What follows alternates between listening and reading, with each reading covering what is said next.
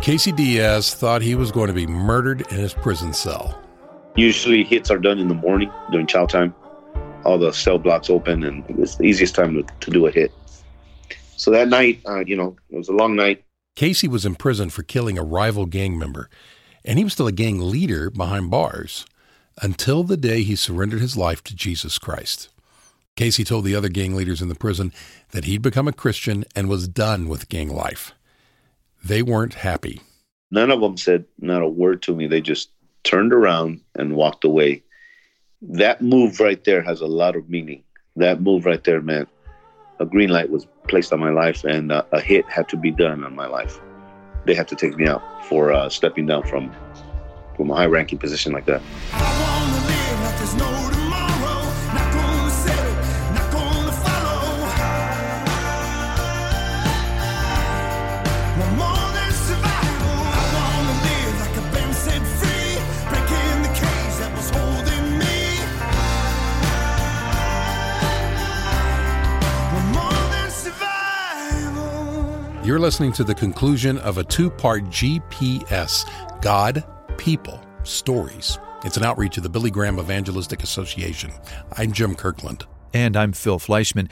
You're going to hear Casey talk about the incredible peace he experienced in prison after he surrendered his life to Jesus. And you're going to hear Billy Graham tell about two men in the Bible who also experienced an amazing peace in prison. Paul and Silas were put in prison for preaching and proclaiming the gospel.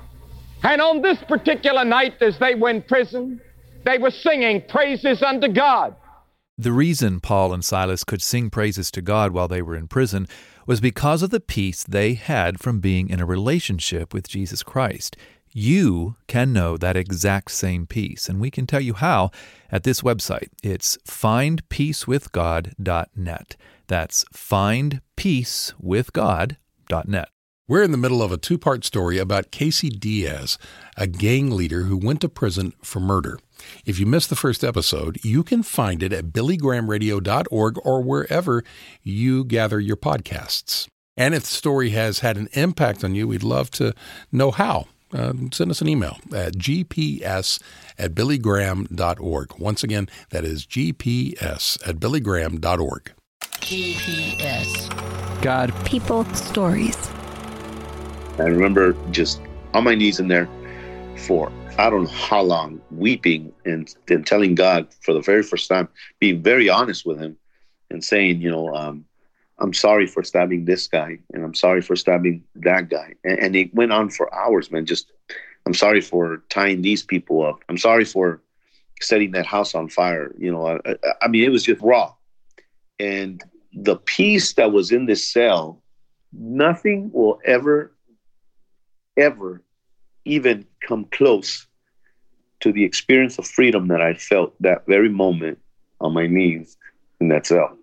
Casey Diaz had a life-changing encounter with Jesus Christ while serving time for second-degree murder at New Folsom State Prison in California. He was in solitary confinement when he became a believer, and he was told he would serve the rest of his sentence alone in his cell.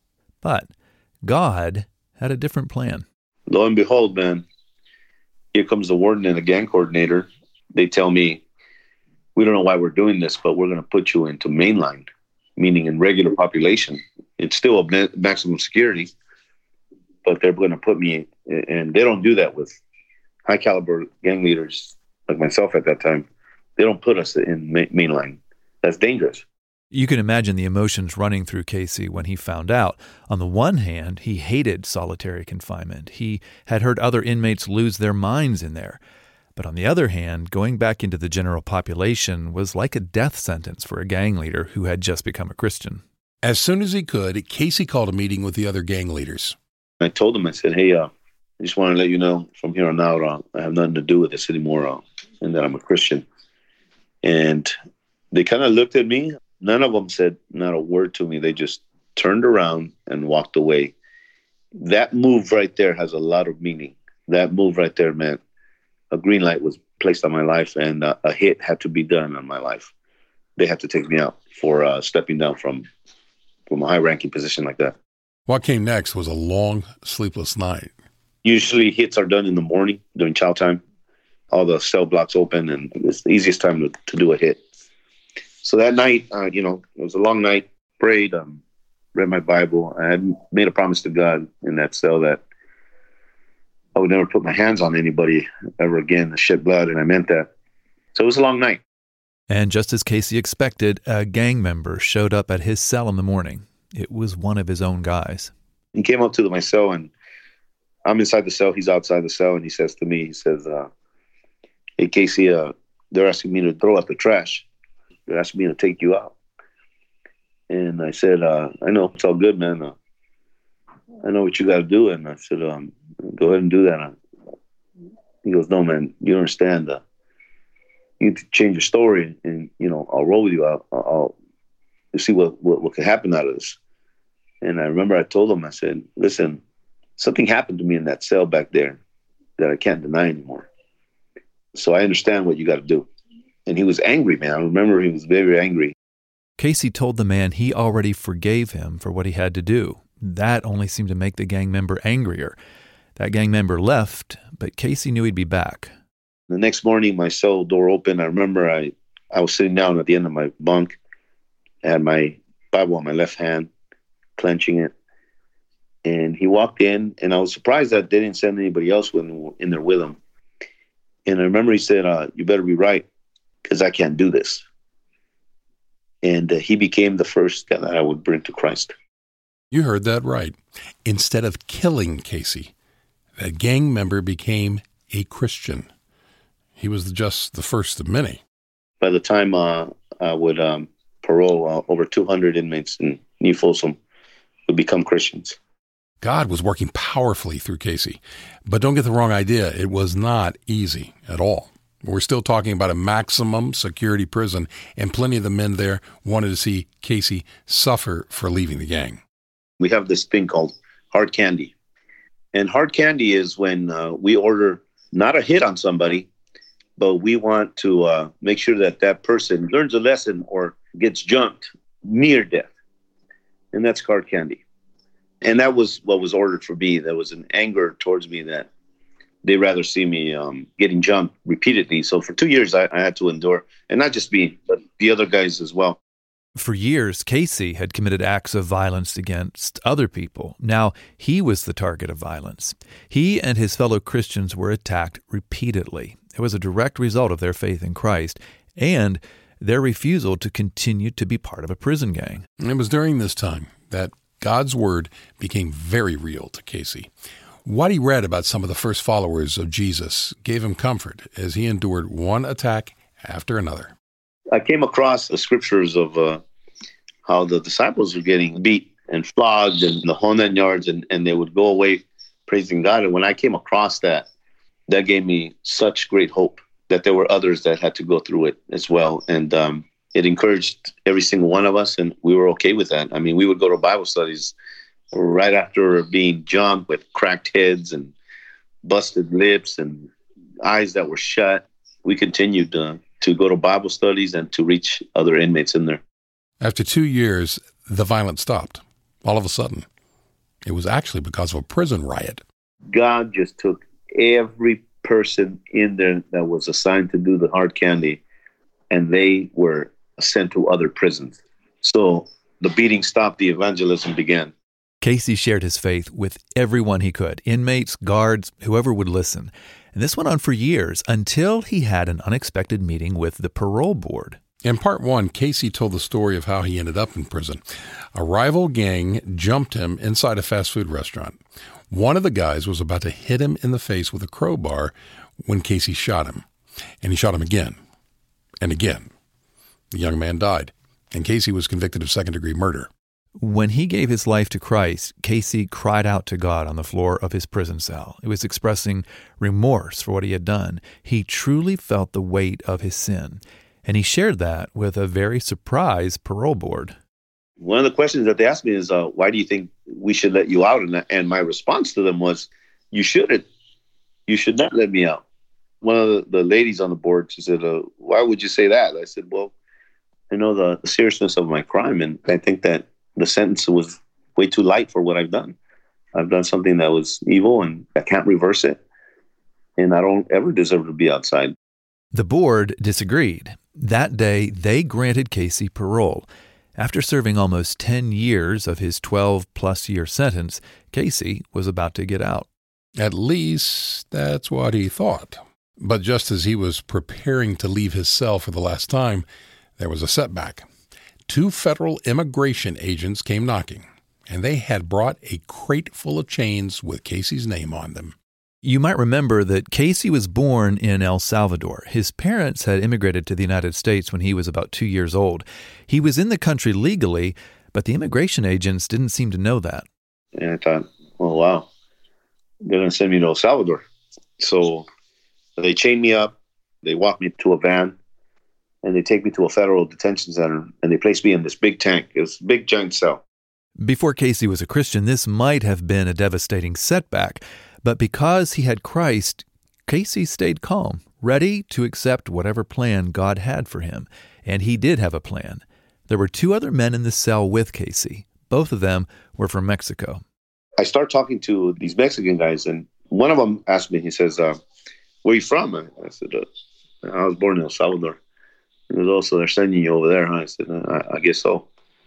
He goes, oh, we're from Mexico, and they tell me what cities they're going back to. He goes, you got any family over there? I said, no, I don't have any family over there. He goes, how are you going to do it, man? I mean, you don't know nobody, nothing? And I said, no, man, I don't know nobody. He goes, aren't you a little concerned about that? I said, a little bit, but, I said, that was my open door to start telling them about the gospel and what had happened to me inside. And so I start to witness to them. And the next thing I know, I'm leading them to Christ. Someone had given Casey 2 Spanish-language Bibles back when he accepted Christ. He actually didn't speak much Spanish, but he had kept them anyway. So he asked an agent outside the cell if he'd grab one of them from his box of belongings. Casey handed it to the guy who had just accepted Christ as his Savior and started telling him more about how to walk with God. Now, Casey had noticed the second man in the holding tank listening closely to all of this. So I turned my attention to that guy, and we start talking. And within, 10 minutes into that conversation, we're all holding hands, and I led him to the Lord as well. That second Spanish Bible went to the other guy, and the 3 of them were talking together when one of the federal agents approached Casey. It was only about 5 minutes after the second man had accepted Christ. One of the agents that came and picked me up over there in state, he said, come here with me. We've made a mistake and brought you here. The state of California will parole you. And the 2 guys looked at me and said, and one of them said, I thought you weren't born here. I said, I'm not. I told you I'm not. I said, I don't know what's happening, but this is what I'm trying to tell you guys. This is the Jesus that I serve. This is only him. After leading those 2 men to the Lord, Casey Diaz walked out of prison on July 3rd, 1995. The date July 3rd also holds special meaning to him for another reason. A few years later, he got married on that date. He and his wife, Sana, have been married for 20 years and have 3 children. Casey and Sana met at church and have been serving God together ever since. Today, Casey is a part-time pastor, and he also has his own sign-making business. In addition to that, he travels around the country sharing his amazing story. And he just released a book about it. It is called The Shot Caller. In the first part of this story, Casey shared about the violent abuse he witnessed growing up. We thought you would like to know that both of his parents eventually accepted Jesus Christ as their Lord and Savior. Now, his dad, who was an alcoholic and a drug dealer, accepted Christ just in time. My father passed away last year, and my mom led him to the Lord a week before his death, on his deathbed. As for Casey, he says he isn't angry about his childhood, which is awful by any standard. He's grateful Jesus rewrote his story in a prison cell 3 decades ago.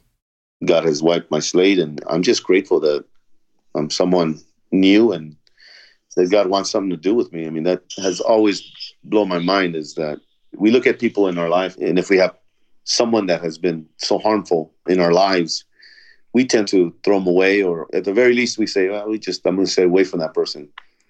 And God's so different in the sense that he just relentlessly just pursues us. And so long as there's breath in our lungs, I mean, he keeps on bringing people and showing himself through people in hopes that will cry out and repent. So I don't have a complaint as to why I was brought up the way I was brought up. I'm just grateful. There's no space between. You keep pursuing me with your love, with your love. Casey Diaz got a fresh start, even after going to prison for murder. He'll be the first to tell you that no one is too far gone. If you're looking for a fresh start with Jesus Christ, we can help you. Go to findpeacewithgod.net. And in just a minute, Casey's going to share one last story with us. It's about one of the federal agents he met when he got out of prison. You made a way. You rescued my soul. There's no place you won't go. No place you won't go.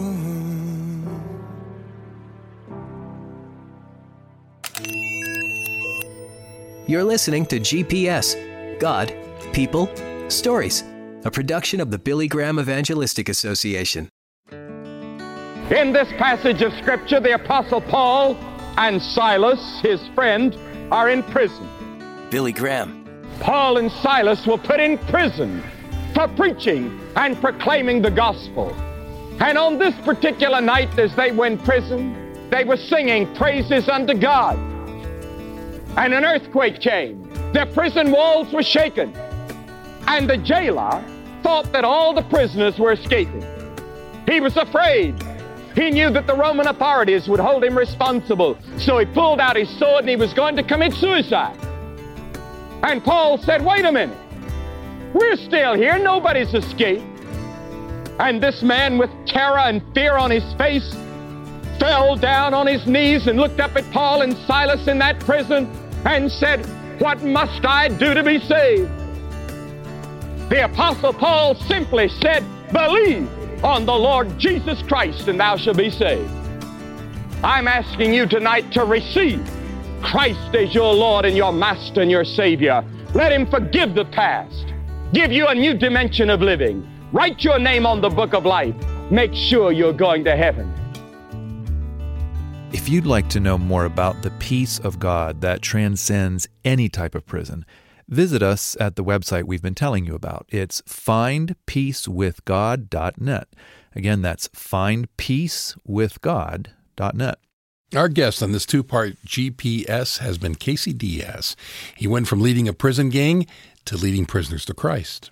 He also made some special connections with several of the prison guards, even leading one of them to Jesus. As you can imagine, working in a prison isn't easy.